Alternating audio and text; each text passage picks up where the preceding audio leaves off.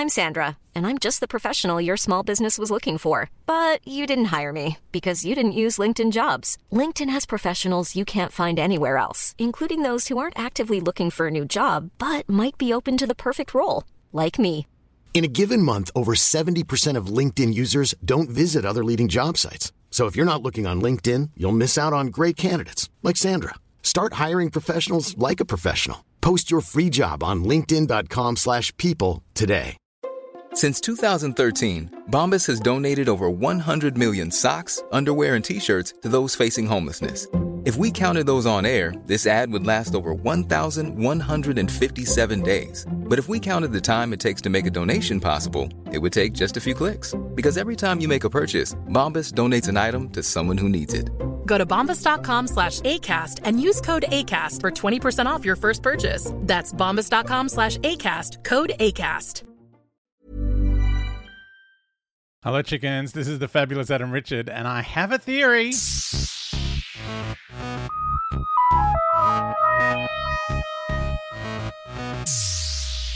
Oh, hello, chickens. We're getting into some kind of gooey areas of Doctor Who with Matt's missive. I don't know why I thought gooey. I was trying to come up with a word, and gooey was the one that popped into my head.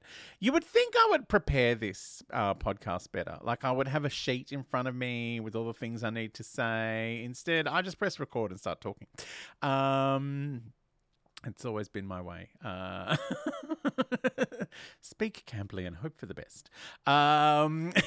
Anyway, Matt is up to the Time of the Angels and Flesh and Stone episodes of the first Matt Smith series of Doctor Who. And he says, now, you know, I'm no wider than wide, a little innocent, and my mouth can be as potty themed as the next man. This is true. I've had to clean up a lot of his language in reading this out. And he says, but my overriding memory of these episodes were the Doctor saying bloody. It seems so tame now, but in my mind, the Doctor had just sworn and I was comfortable with it. Kind of like you being unsure of Donna saying again, a word that's incredibly tame nowadays. I know they even put it on the socials. They spell it out. The only reason I was thinking about it was because that was the name of the hard quiz book, and we had to cover it up on the cover with like a logo. It's weird. Outside of that, of course, what a great two-parter. It expands on the background of the Weeping Angels, the idea that even the image of an angel is a masterstroke, and of course a return appearance for River Song. Goodness me, this season has been bloody good so far. Whoops.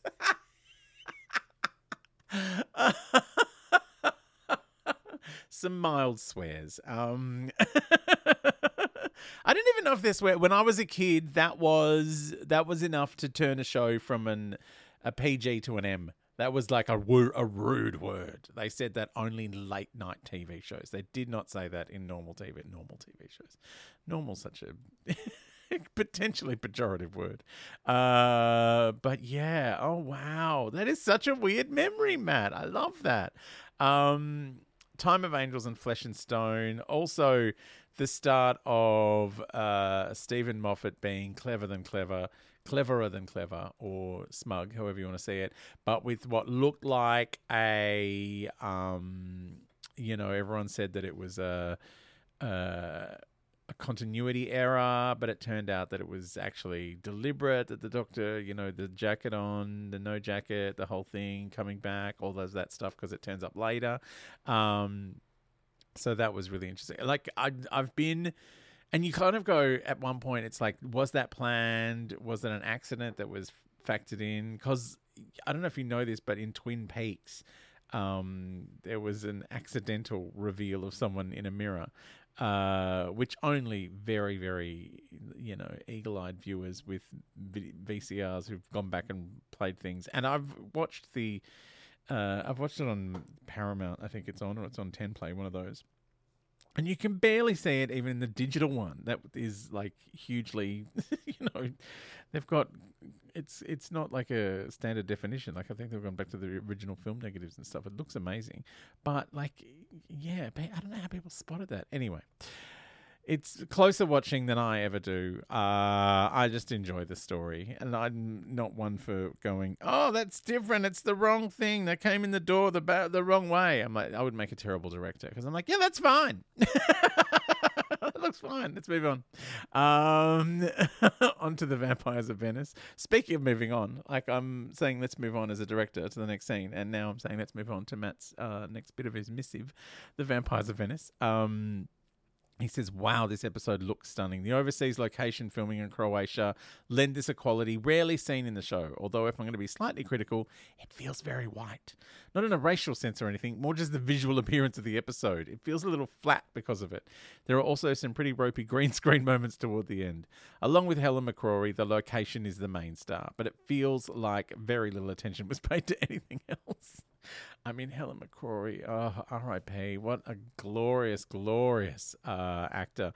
I have been looking at the TikTok late at night, again, alone for 3 weeks.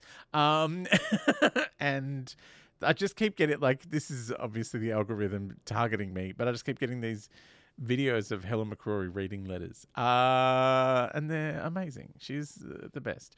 But yeah, the Vampires of Venice, it's fine. The only thing that kind of annoyed me was that there was the silence will fall thing, and there was actual silence. And then, you know, in a year or so, we find out that silence means something else altogether. So what's with the literal silence? Why was that a thing? Like, I don't... Anyway, this is one of many things that will annoy me, where Stephen Moffat sometimes feels like he's making things up as he goes along, and it's like, yeah, just forget that thing that happened that we made in that episode. It's different now.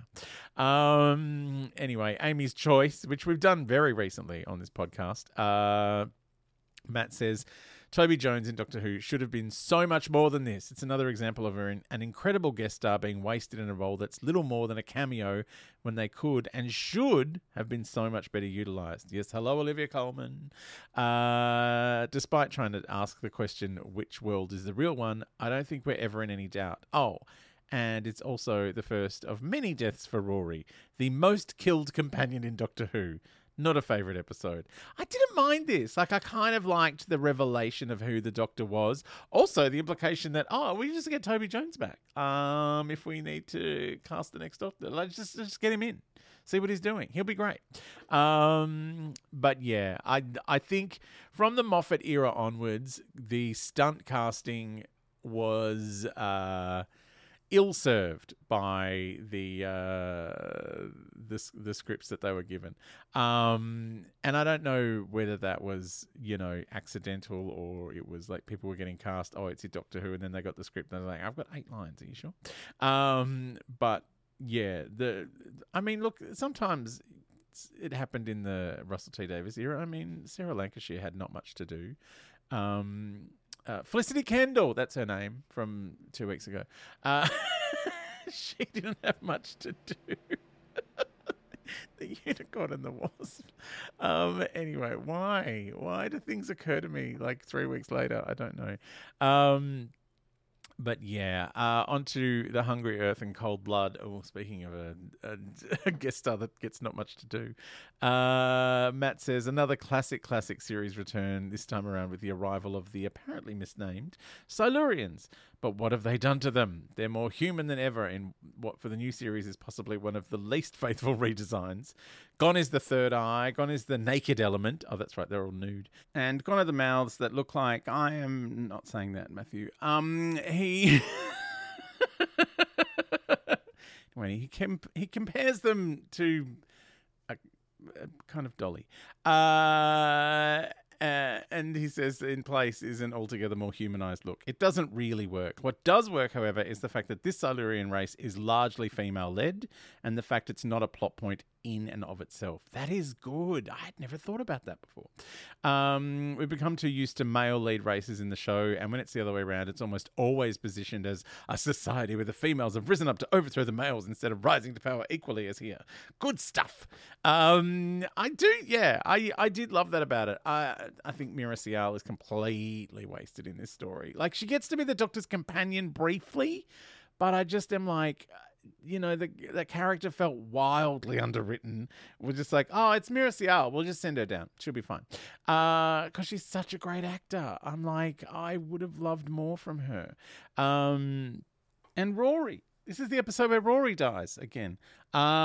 He gets sucked into the crack in time. Just right in there. And Amy completely forgets about him. That's devastating, really.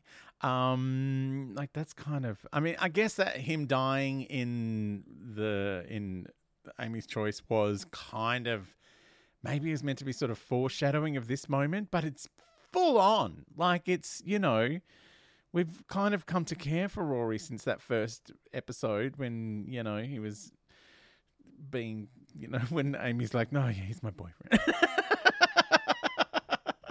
And now he's been, absorbed by the crack in the wall.